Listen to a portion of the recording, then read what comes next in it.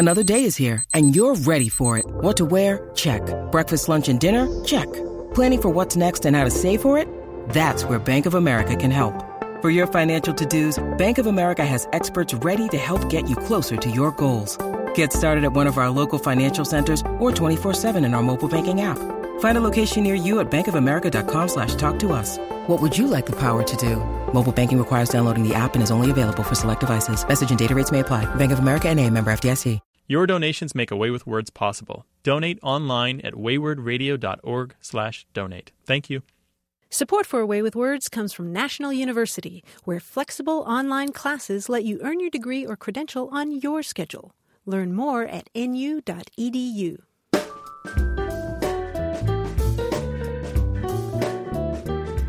You're listening to A Way with Words. I'm Grant Barrett. And I'm Martha Barnett.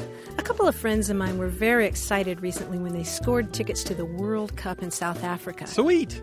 And it turns out that they're from South Africa themselves. So we've been talking about some of the language they'll hear when they go back. And my friends have convinced me that South African English is really lekker. Do you know that word? Excuse me? They're all drunk? No, it means really great. It means really cool. Lekker with that sort of trill at the end. Lekker. Mm-hmm. And you know, South African slang is this incredibly rich mixture of Afrikaans, which was developed from the Dutch, and indigenous languages like Zulu and English. And you know, if you're following the World Cup, then you know that the word diski, D-I-S-K-I in South African slang doesn't have anything to do with frisbees. It means a soccer ball. Ah, very good. Diski. So it's about football in general, or what we call soccer. Right, right. And Grant, diski is also the name of a dance craze that's sweeping South Africa right now. It mimics the movements of soccer players. It's sort of this South African version of the Macarena. It looks like a whole lot of fun and great exercise. Oh, that's fantastic. Yeah. You know, I'm looking here at an article from The Guardian, the British newspaper. They had a great list of slang for people who are going to South Africa for the World Cup. But, you know, one leapt out at me, the word Ubuntu. Oh, yeah, that's a And now great they've word. defined this as the Southern African philosophy with the essential tenet that a person is a person because of other people. No man is an island. But, you know, I know Ubuntu because it's the name of a Linux distribution. Linux is an operating Linux is an operating system for PCs, and I have a computer at home that has a Linux distribution on it. Jaunty Jackalope or something like that, and it's called Ubuntu. That's the name that the people gave it because of this idea that everyone is working together to make this free software. Oh, it's free. Okay. Yeah. Okay, so they really haven't cool. overly So it's commercialized it. Ubuntu, and I think some people have used this for businesses. It's cool. Yeah, Ubuntu. well, no, fine. Anyway, if you'd like to talk about South African slang or any other kind of slang or language in general, call us 1-877-929-9673. Or send an email to words@waywardradio.org. Hello, you have a way with words. Hi, this is Rachel from San Diego. Hi, Rachel. Welcome to the program. Thank you. Hi, what can Rachel. we do for you? Well, I have a question for you guys. I am taking a French class at the moment, and once you notice something, you seem to see it everywhere. And so I began to notice the phrase, pardon my French, that we use when we cuss in English here in the States, and I was wondering, why do we use this phrase? Very interesting. So you're hearing people curse a blue streak and then they sort of back up, right? They put it in reverse and say, oh, pardon my French. Yes, or even with anything, you know, you hear it on TV or in movies, or even someone might say it when they've even done, not necessarily cussing, but said something negative or risque. So I thought that was interesting. And I asked my French teacher, because I'm taking a French 101 class, and she, you know, her first thing she said very nicely was, you know, it's kind of offensive because I think American people cuss a lot more than the French do. Oh, you think? Well, no. Wait a minute. Ask her what French actors say to each other right before they go on stage. Oh, is there a saying that is a... Yeah. Yeah, I mean, we say break a leg. They say, well, I would have to tell you and then say, pardon my French. Yeah, Literally. they basically say get stuffed, right? Well, no. Okay. You know, after she did say it offends her sometimes, she did say she thought possibly it could be derived from the idea that at one point American society was more puritanical or more straight-laced, and French society was seen as more progressive, and so Americans might have used that phrase when, you know, saying something risque to kind of show that the French were more to that level or more risque or more. Yes, I think we definitely have a reputation in Europe of being much more puritanical. Oh, true or not, but we do have the reputation. But I want to go back to her claim that the French curse less than the Americans. I think that's a load of bollocks, actually. Because pardon his French. Pardon his British. Pardon my British. I got to say, because I maybe it was the crowd I was hanging with in France. It was artists and actors and musicians and the like. But when I lived in France, their language was rougher than mine. I felt like a kindergarten teacher, the way I was speaking. The French can hold their own when it comes to cursing. Anyway, your question, though, was about pardon my French. So somebody says something, a curse word or a swear word or something insulting, and they say, oh, well, pardon my French. And it's a way of kind of getting out of the moment, right? Kind of escaping the responsibility for the thing they've said. Yeah, just saying, oopsie. Yeah, exactly. Excuse me. I'm thinking that it probably has to do with the conflicted relationship that the English have had with the French over the centuries. For centuries, they've hated each other at one level or another, and yet we also, English speakers, are sort of wistful, I think, about the French language.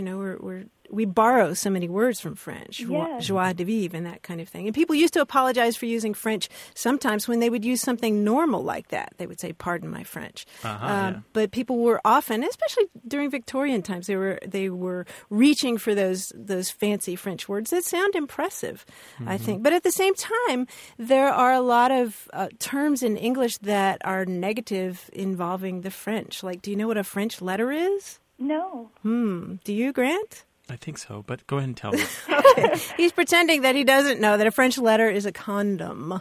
Oh, yes, of course. Yeah, and if you take French leave, it means you leave a party without thanking the hosts. And the French have a reciprocal phrase like that means to take English leave. But I don't think that they say pardon my English when they curse. But to pardon my French, if you go back to the earliest usage that you can find in the 1850s and 60s, you'll often find that somebody has said something mildly offensive. And then they say, pardon my French, and they say it in such a way with other kinds of phraseology that allows the hearer to go ahead and ignore the offensive thing that they said. It's kind of a way of saying, excuse me, and so that all parties can agree that even though an offensive thing was said, let's not dwell upon it and move on to the next thing. So you're pretending as if the thing you said is incomprehensible in another language. And even in some of the earliest uses, I find it actually is in French. There's an example from a book called Two Lives, or To Seem and To Be, by Maria Jane Mackintosh from 1853. And in it, one of the people says, the American ladies are charming, very charming, mais un peu prude, pardon my French. I could not be so bold to say it in English. In other words, she said that the American ladies are prudes in French in order to kind of disguise the insult that she was giving. And so even though somebody might later say something actually in English, they still say pardon my French as a way of kind of disguising the fact that it was offensive, allowing you to believe that you misunderstood. That's what I did wonder, is if it actually at some point was used with French language, which would make much more sense than to just say something in English and then say pardon my French. Right. At that point I thought, why not pardon my Italian or Russian or I don't know. Exactly. Right. Okay. And I'm not aware of anything, say, for example, in Spanish that's, pardon my Portuguese or something. I think it's specifically English-French. Okay. Cool. Wow. Well, thank you very much for answering my question. Mais oui, mademoiselle! Well, thank you. Merci. Yeah. And au revoir. Au revoir. Well, enjoy. Well, Thanks, thank you. Rachel. Thanks. Bye-bye. Is there an idiomatic expression in English that's always got you a bit befuddled? Give us a call. We'll help you tease out the meanings and origins. 1-877-929-9673. Or put it in email to words@waywardradio.org. Hello, you have a way with words. Hi, this is Mark in Dallas. Hello, Mark in Dallas. How are you? I'm good, thanks. I have a friend who grew up on a farm in North Dakota. And except for a period when he lived here in Texas, he's lived in North Dakota his whole life. In fact, he recently moved back there to live on the family farm he inherited, which is just a few miles from the Canadian border. Mm-hmm. So we were talking on the phone, catching up, and I was asking about things on the farm. I'm a city dweller. I've never lived on a farm myself. And he happened to mention that he had recently walked into his kitchen, and there in the middle of the room was a moose. Yeah. And I think that's kind of amazing. What was it doing? Was it watching TV or? Having a beer? Well, no, he said there was a moose. And I think, well, okay, I'm a city dweller. I don't know, but it's very rural there, and it's so close to Canada. I figure, I must be crawling with moose. And yeah, he might legitimately really have a moose. They're gigantic animals, but maybe he's got a big kitchen. Yeah. I mean, one or two is bound to get into someone's home. Right. Yeah. They're like vermin up there, right? You got a doggy door and a small moose. He's got a moose door. He lets him right in.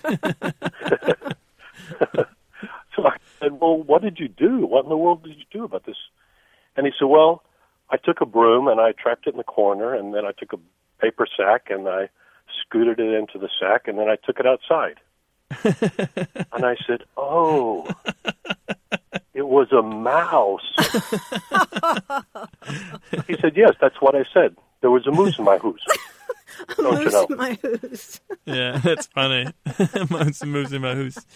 That's funny. So he lives close enough to Canada that he's got a bit of that Canadian vowel sound then. Is that what we're gathering here? Is that what it is? Because he's of Scandinavian descent, and I wondered if it had anything to do with that ancestry. It's possible, but it sounds more like the traditional Canadian way of pronouncing the ow sound. There are 3 different ways that sound is pronounced throughout Canada, and it's not consistent, and there isn't really one great overarching Canadian accent, but they are known for this particular feature.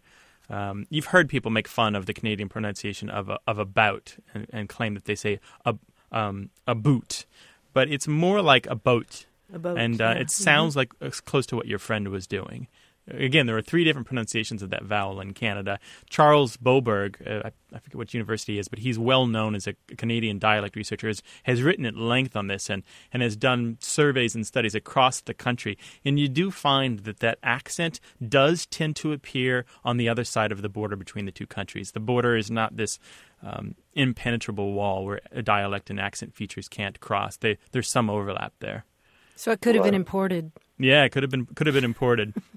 But it's really interesting. It's really interesting stuff to get into these vowel sounds, and when you start to map them and realize that you share this language feature with a whole group of people that you've never met, and you don't otherwise necessarily feel any affinity to.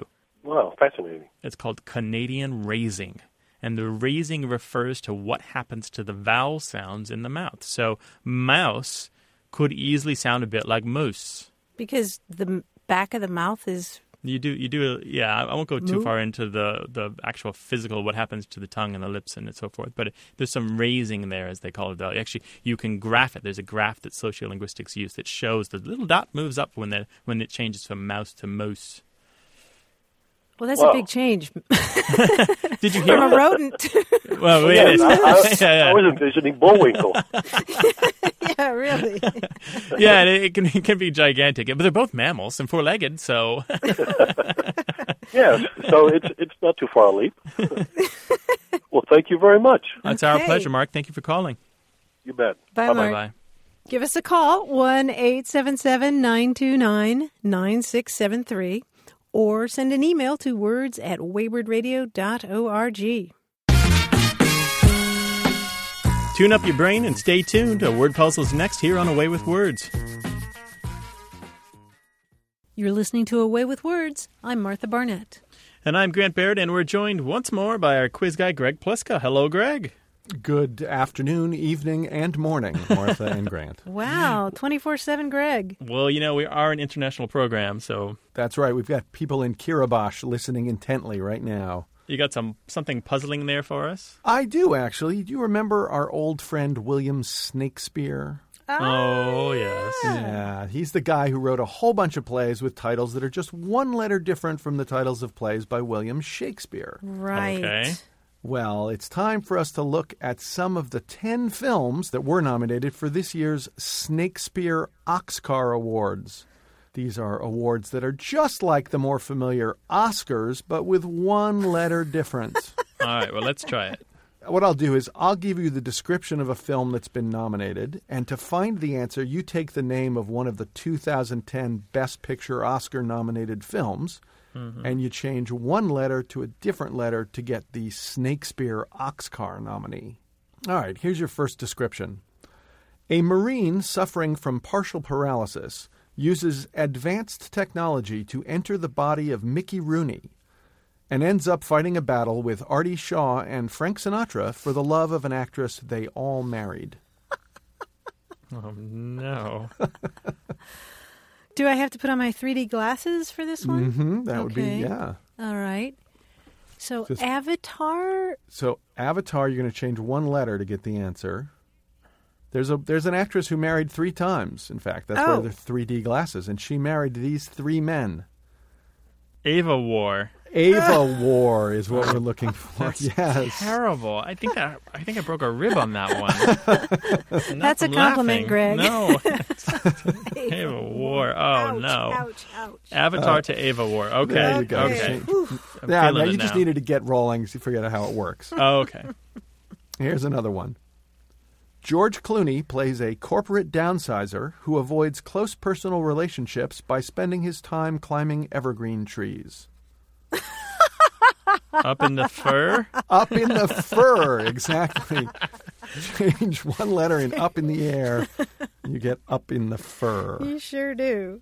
Another one of my favorites from this year's Oscar contenders. Sandra Bullock stars as an interior designer who adopts a homeless young man and supports him in his aspiration to be a great hair colorist. The Blonde Side. The Blonde Side. Correct. Change the I in blind of the blind side. You get the blonde side. Okay. All right, you're on a roll now. Yeah. An alien spaceship stalls over Johannesburg, and the local baseball team is no longer able to pay attention to their game. Oh. Distract 9? Distract 9, exactly. Instead of District 9. Okay. Instead of District 9. Oh, very Exactly. nice. But if they could all see very clearly, they would be the Distinct 9. Ooh, Never mind. very good. It doesn't work. It doesn't actually It doesn't work. quite work, but No. it's good. It's good. I'll do that next time. We'll just mix the letters around a little more. This is actually Gabourey Sidibe's second film, in which we learn about everything she did in the first one. Previous. Oh, Based on very the novel by good. Sapphire. Right. You have to say the whole title, You have right? the whole title based on the novel Push by Sapphire. Give me too many letters to change. I'm just going to go with previous. Previous. That's great. Nice. I like it because I got it. Yeah, that's good. Well, they're always better when you get them. Right. In this movie, a young schoolgirl begins a romantic relationship with a man twice her age, seduced by his worldliness as well as his expertise with wood chopping tools. What? I did not see that one, whatever So it was. what would it be for, Grant, what would it be for education? Well, what's the whole title of the movie? I thought it was an education. It no? is Oh. An Education. Oh, Axe Education? Axe Education. Oh, exactly. very good. Facts education. It's a sequel to the Saw franchise, actually. All It's right. awful. And Great. this war thriller follows the exploits of an American bomb squad sent to Iraq to remove explosive devices from large Mongolian tents. So the movie. The Yurt Locker. The Yurt Locker. Oh, no. That's terrible. It's pretty bad. Awful. Great not work. not the Hurt Locker, but the Yurt Locker. Of course. You're dangerous. Man, I never would have thought you could get all these things out of I need a ones. doctor. Are we done? Can you put us out of our misery? Thanks, Greg. If you'd like to talk about weird words or grammar or slang, or you just want to try to stump us, give us a call, 1-877-929-9673. Or send an email to words@waywardradio.org. Hello, you have a way with words. Good morning. My name is Amy Logan, and I'm calling from beautiful San Diego, California. Well, hello, Hello. Amy Logan in beautiful San Diego, California. What can we do for you, Amy? I am calling because I have my boss is a chiropractor, and she's from Canada, and we often have, let's say, pleasant battles about words. And recently we had one, and I just had to call you guys to see if I was right. And I want to know, is it supposedly or supposedly? Because I say supposedly, and she says supposedly, and she says she's right. Well, Okay. you say SUPPOSABLY, Correct. and she says SUPPOSEDLY. Correct. Okay, and can you use it in a sentence for us, Amy? I supposedly am going to go to the grocery store. Supposedly, meaning but... that you have the intention to go, you're planning on going, but now it's somewhat in doubt. Right. Your boss says supposedly you're going to the store?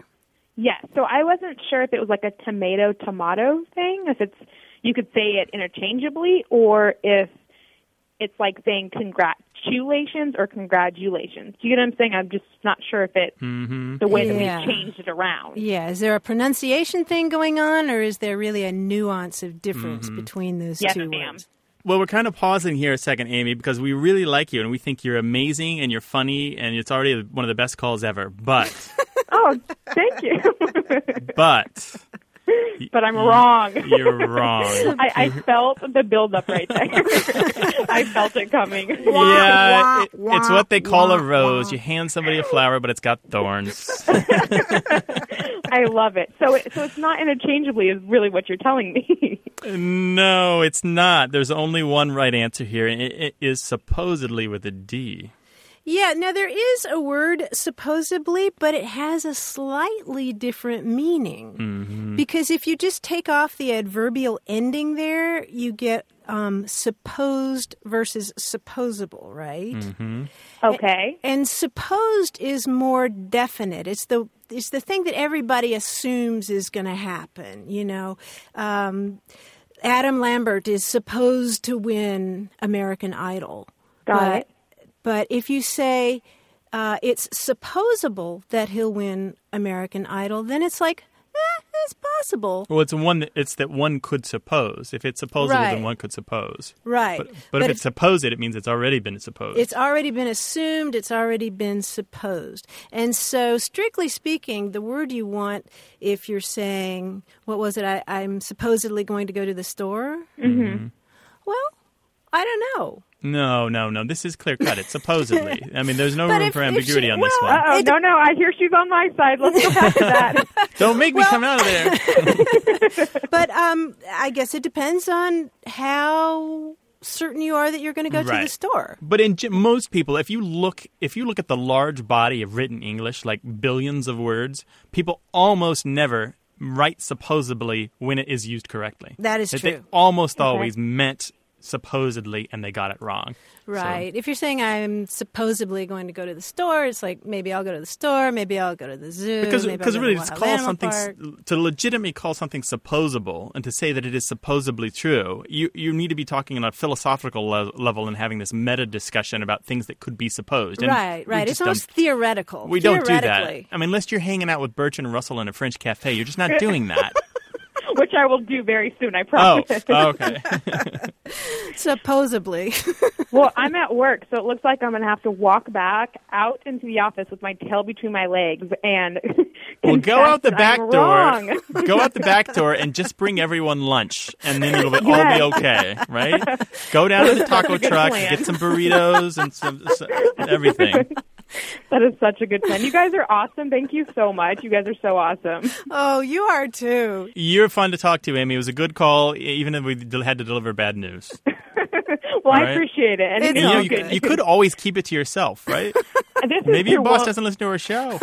Unfortunately, I'm on the air right now, so that's why I'm keeping it to myself. Okay. Well, bye-bye.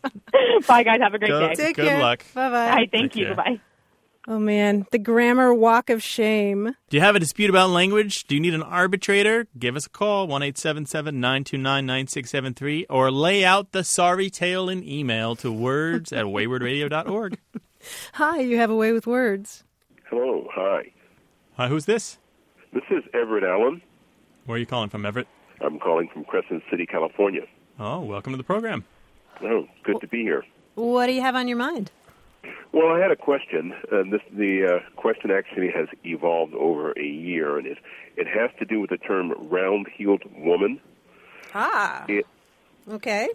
And the way this came about, my significant other, or spousal equivalent, as I call her, asked me a question because there was a person who came to her work site who was a temporary worker who, after she'd been there for a while, someone put on her locker a note saying, calling her a round-heeled woman. Nobody there seemed to know what that meant, And so my friend called me and asked me if I knew what it meant. I said, no, I don't know what it means. The woman left it there for the whole time she worked there, which was a few months. And amazingly enough, none of the women there who were smart, literate women knew anything about what that meant, at least at that point in time. Then this past February, a play showed up in San Francisco called A Round-Heeled Woman. And so my friend asked me again if I knew anything about it. By that time, we had determined that there may be a particular connotation to that word. That and what she said was that it was supposedly, quote, a woman with loose morals, or, someone who goes from horizontal to vertical very easily. Or from vertical to horizontal. Or the other way, yeah. Yeah. So, and then we found out that there was a book written, and the play was based on the book, and Sharon Gless was starring in the play. Oh, really? And the play was having its premiere there in San Francisco this past February. Uh-huh. So, Round-Heeled Woman is, as far as you know, a woman of loose morals. Well, that was the way it was described to me. I mean, I sort of know that now. Uh-huh. Yeah, and so what happened in the workplace? Did they take down the sign? No, the woman was there for about 4 months. She left it on her locker. Ah, okay. And she didn't care what it meant. Wow. But the rest of the staff was curious as to who put it up there and why did they put it on her locker. Was she a boxer? No. No, okay. Okay, well, that rules out one possibility, doesn't it? Yeah, I thought maybe she knew and didn't take offense because she was thinking of another meaning of round heel. Uh-huh. Yeah, because you're right. I mean, a round-heeled person is somebody whose heels are so rounded that they rock back really easily. They are literally a pushover. Yeah. Oh, my goodness. Whether somebody that a bearer of Y chromosomes would love to hook up with, huh? Right. An easy woman, a woman of easy virtue who, with the slightest provocation, is willing to go horizontal. And there's a famous expression from a slang dictionary from 1796 where they talk about a woman named a thorough good-natured wench. The term is thorough good-natured wench, and it's defined as one who, being asked to sit down, will lie down. That is a round-heeled woman. Okay. Timber! So that is a term from a long time ago. Right. Yeah, a willing wench. Well, round-heeled is a newer version of it. It dates from about the 1920s, and it's used in boxing as well to refer to a boxer who goes down really easily. Yeah, as a round-heeled or glass-jawed. Yeah. That's right, yeah. Well, I feel enlightened. Oh, well, glad to do the lightning. Well, I appreciate that. Thanks for calling, Everett. It's been a pleasure. Thank you. Ours Good too. talking Bye-bye. with you. Bye-bye. Bye-bye. Well, whether you're glass-jawed or round-heeled, give us a call, 1-877-929-9673, or send an email to words@waywardradio.org.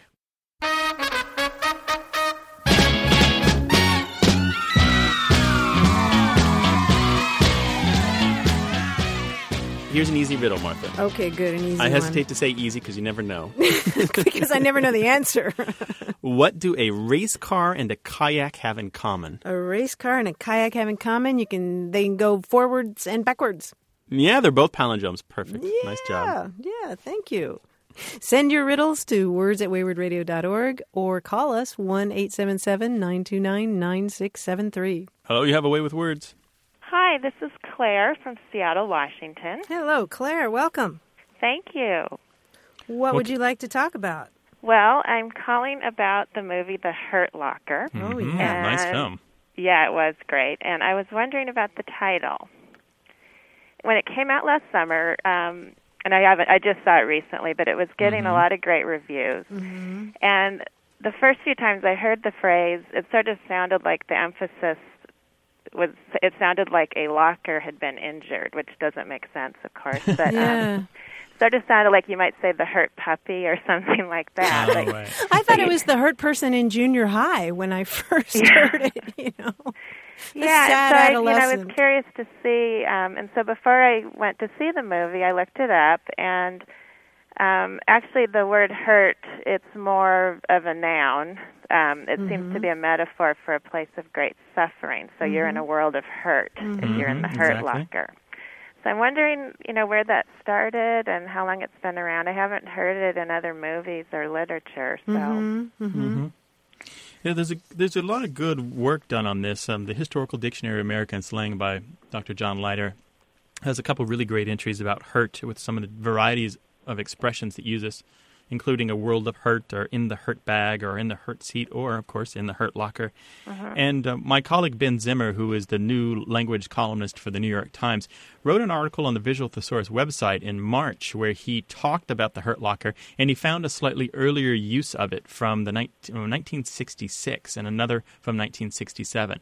And so we find from these articles that it was at least as early as Vietnam, where soldiers and journalists covering the war were talking about this place of just intense emotional pain. And it's not necessarily about the violence done to the body so much that the body that is done to your well-being or done to your mind. The emotional thing. Yeah, so you had it exactly right. It's especially if it's deliberate or the pain has something to do with an orchestrated attack upon you or your troops or your men.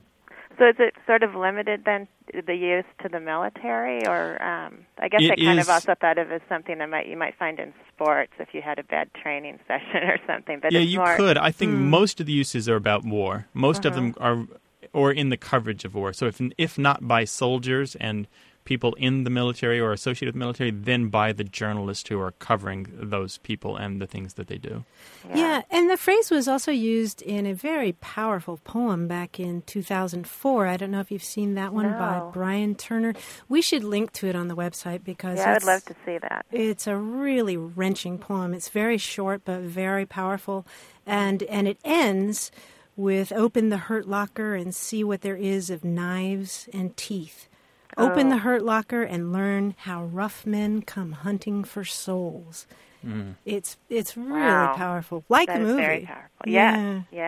So I guess it'd be too much if I told my kids they had to clean their room or they'd be in the hurt locker. That probably isn't the best. You know, my grandfather, he used World of Hurt. He's like, boy, I will put the hurt on you, or I'll put the World of Hurt on you. And so maybe that's a better one to stick to. Yeah, absolutely. Yeah, World of Hurt. Maybe their great-grandkids will use it that way, but for right now, I think it's a little too close to home, right? Well, no, I mean, that's a great title then for that movie. So. Yeah, it's fantastic, right? Yeah. Well, thank you. Thanks for bringing it up. Take care. Right, bye-bye. Bye-bye. 1-877-929-9673, or put it in email to words@waywardradio.org. Words, and more words coming up next on Away with, well, you know. You're listening to Away with Words. I'm Grant Barrett. And I'm Martha Barnett. Does having a big vocabulary really help you get ahead in life? And I'm not talking about just being able to speak and write well and write with ease. I mean having a big vocabulary in the sense of knowing really obscure words for specific things, like knowing that the word catallate means to lick dishes, or that brochety means having crooked teeth. Does using words like that really help you get ahead in life, or does it just brand you as a weird or downright insufferable person? I know what you've been reading. The dictionary, of course. Exactly. But you've also been reading the article by Ammon Shea in the New York Times Magazine where he talked about vocabulary size. You're right. Does vocabulary size matter? It's a really good question. He points out, rightfully so, that the earliest dictionaries were often released for people who wanted to make themselves sound smarter. They weren't necessarily about defining all of the language, but so much as they were giving you the language that would present well in the drawing room or in the salons of the day or that sort of thing. And he also says that most famous quotations that you can think of don't rely on polysyllabic Latinisms. He says Winston Churchill's oft-repeated statement about how he had nothing to offer but blood, toil, tears, and sweat would have elicited nothing but puzzlement had he replaced that quartet of short nouns with the synonyms vermal, moiling, delacrimation, and sudorification. So the question is, are you a size queen, right? When it comes to vocabulary? Well, I am, but... I'm not. No, the thing is, there's something to be said here for the simple word works best. On the other hand, I love the fact that English is so rich with synonyms. It's one of the benefits of the language is that the subtle differences between these words means that you can sometimes get so precise that you couldn't say it any other way.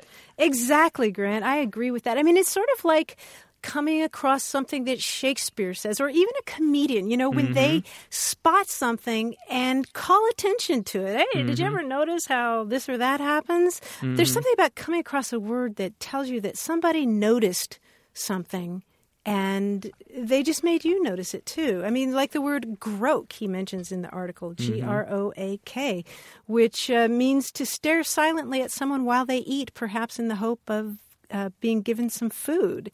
I mean, my dogs groak all the time. As soon as you see the definition of that word, you know that moment, you know that feeling. And there's something kind of thrilling about knowing that somebody's been there before you. That's true. And I think the strange words that we know sometimes have their own message because they are strange. If I choose to use the word absquatulate instead of to scram or to flee, then you know that I'm speaking in a different register of English and then there's some other extra information being carried there. Right. So I love them all. Of course, dropping them into conversation is another matter entirely. I don't think you necessarily have to do that. Do you have an opinion? Does vocabulary matter? Do you need more words? Or will 15,000 do? Or 75,000? Or 150,000? Let us know. Words at waywardradio.org or 1-877-929-9673. Hi, you have a way with words. Good afternoon. Hi, who's this? This is Sharon from Oscar, calling from Connecticut. Hi, well, Sharon. hello, Sharon from Connecticut. How are you? I'm good. Well, I've been a medical transcriptionist for many, many years. And we continually encounter the following problem. The surgeon tells us the patient was brought to the operating room and, I quote, LAID, laid supine on the operating room table. We've got a lot of conflicts among us. I'm an English major. My feeling is if the patient lays themselves down, you don't use LAID. It's LAY. If the surgeon lays the patient down as if the patient were an inanimate object, then you must go, I assume, with the LAID. The old school used to say anything that was alive was always the lie, lay, lain, and anything that was not alive was lay, laid, laid. Please help us because we're having a big fight about this. Happy to. Well, you're right. Okay. That English major was worth it. Woohoo! I never heard it explained as animate and inanimate, but that's kind of interesting. Okay, so the sentence in question here again is what, Sharon? The patient was brought to the operating room and laid supine on the operating room table. Okay, the patient was brought to the operating room and laid supine on the operating room table. Okay, so the point is that there are two different things going on in this sentence, right? There are two different verbs. The patient was brought into the operating room, and then the question is what happened next? Correct. Right? And if you put a was after that and, then that would make everything clear, right? So was laid, right. The patient was brought and was laid, and then suddenly there's some clarity. That works. Yeah, if the surgeon does the laying down of the patient as an inanimate object.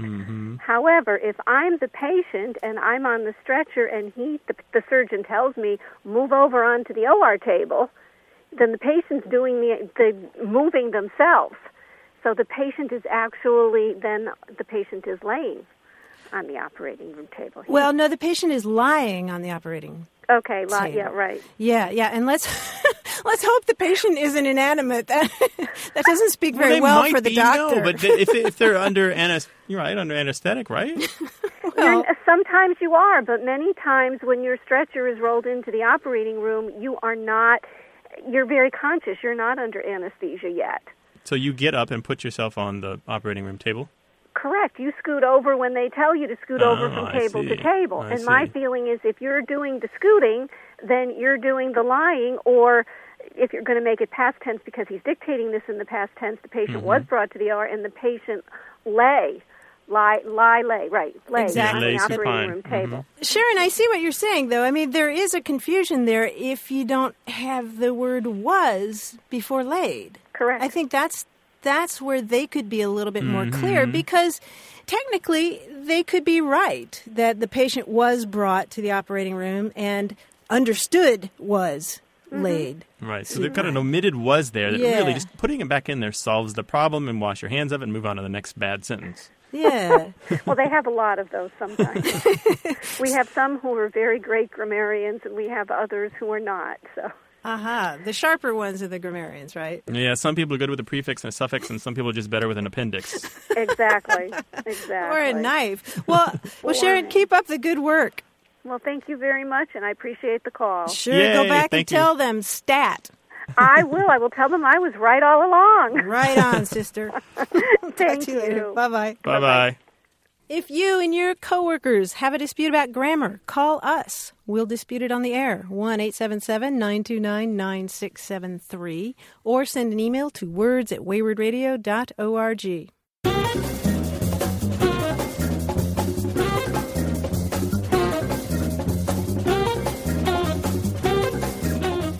Grant, a while back on the show, we were talking about how pet names sometimes take a while to take shape. I was talking about how my partner and I have a Maltipoo, and we went through several names before we finally settled on one that seemed to work.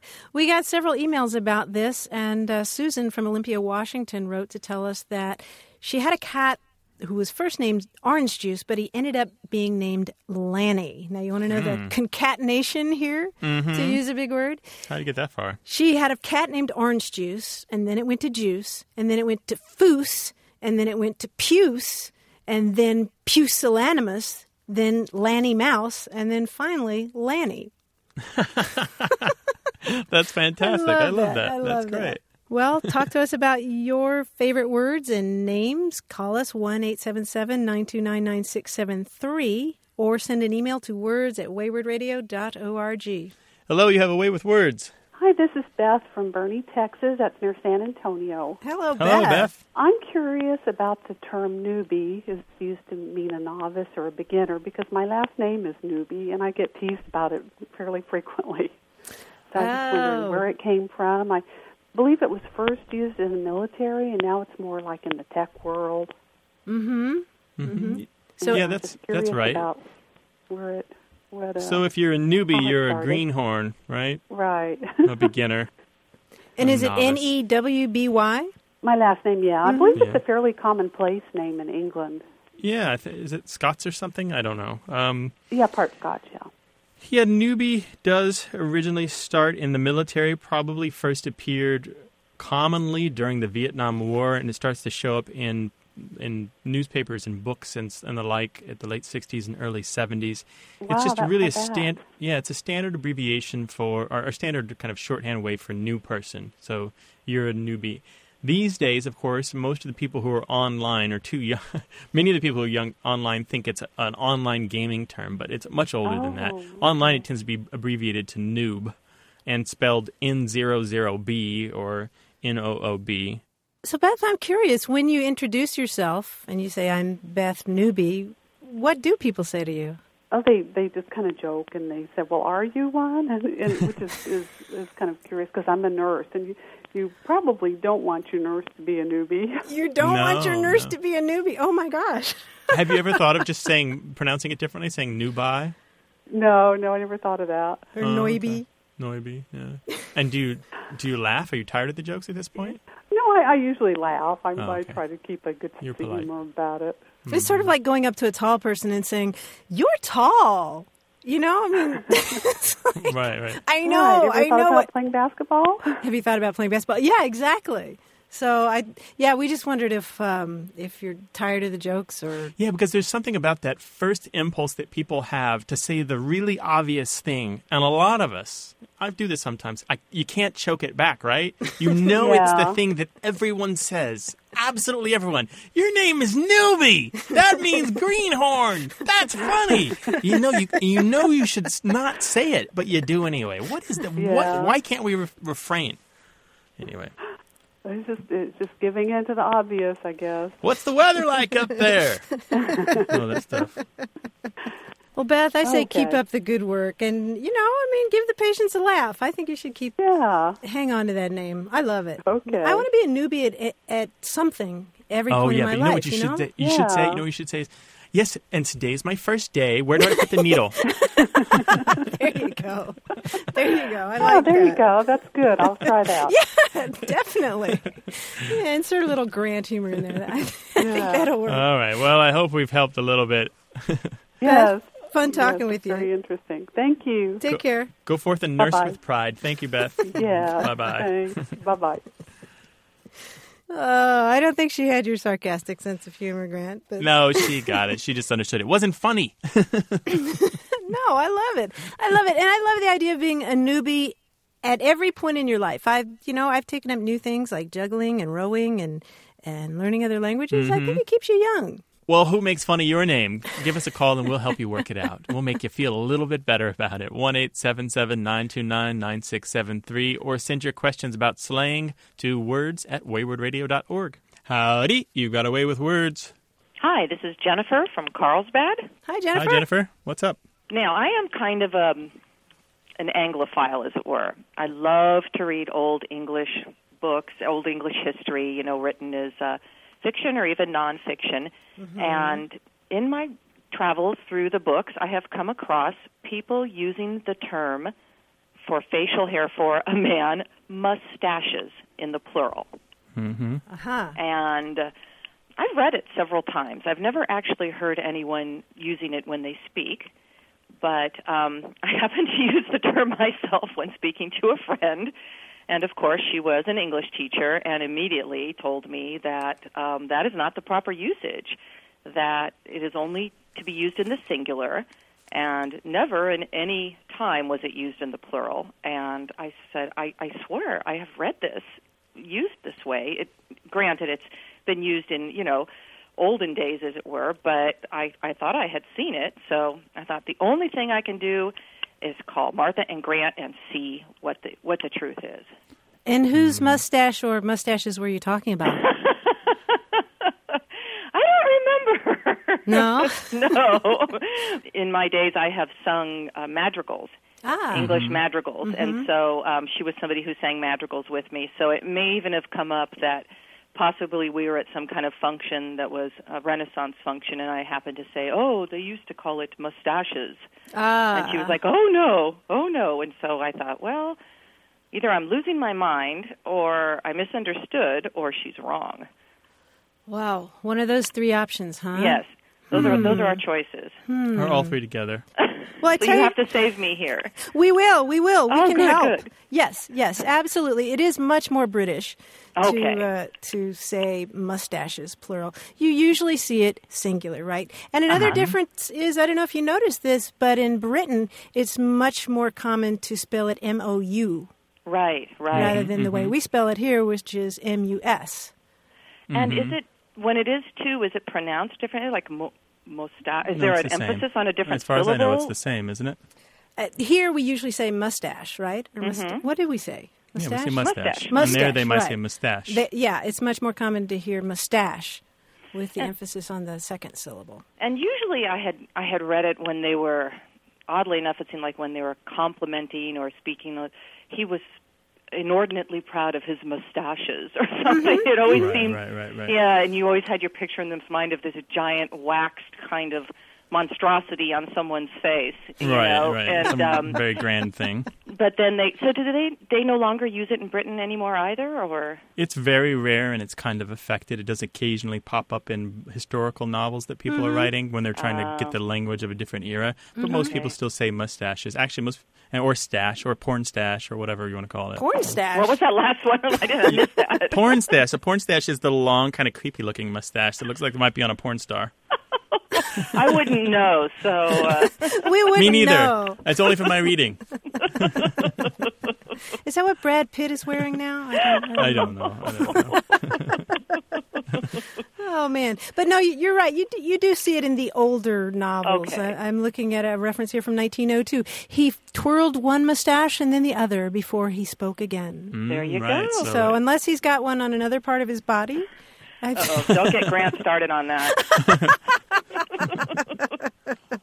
So you can sleep better at night now. Oh, right?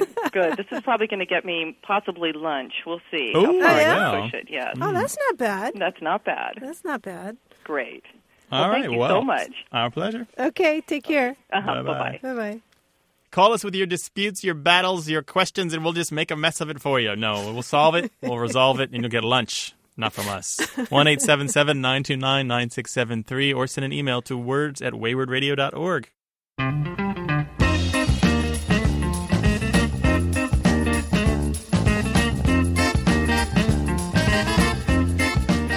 Grant, I have another pet name for you that evolved over time. This one is from Peter in Homer, Alaska. He writes, "We currently have a dog who's a pit bull blue heeler mix that our son rescued from inadequate owners, originally called Dumpster, under one of which he was born. Not a name we wanted to perpetuate.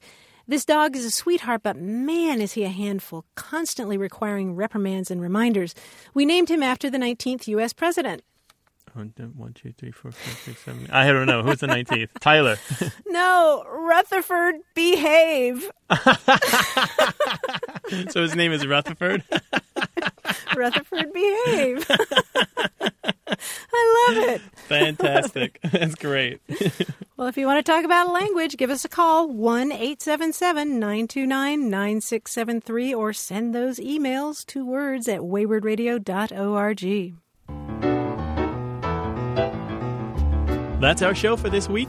Support for A Way with Words comes from National University. Change your future today. Find out how at nu.edu. If you didn't get on the air today, you can leave us a message any old time. Just call 1-877-929-9673.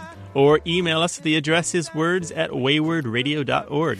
You can also stay in touch with us all week by following us on Twitter. We're there under the username Wayword, WAYWORD. Stephanie Levine is our senior producer. Our technical director and editor is Tim Felton. We've had production help this week from Josette Hurdell and Jennifer Powell. From Studio West in San Diego, I'm Martha Barnett. And from sunny San Francisco, I'm Grant Barrett. Thanks to Howard Gelman for engineering our show from the studios of KQED Radio. Cheers. Toodaloo. If we call the whole thing off, then we must part. And oh, if we ever part, then that might break my heart. So if you like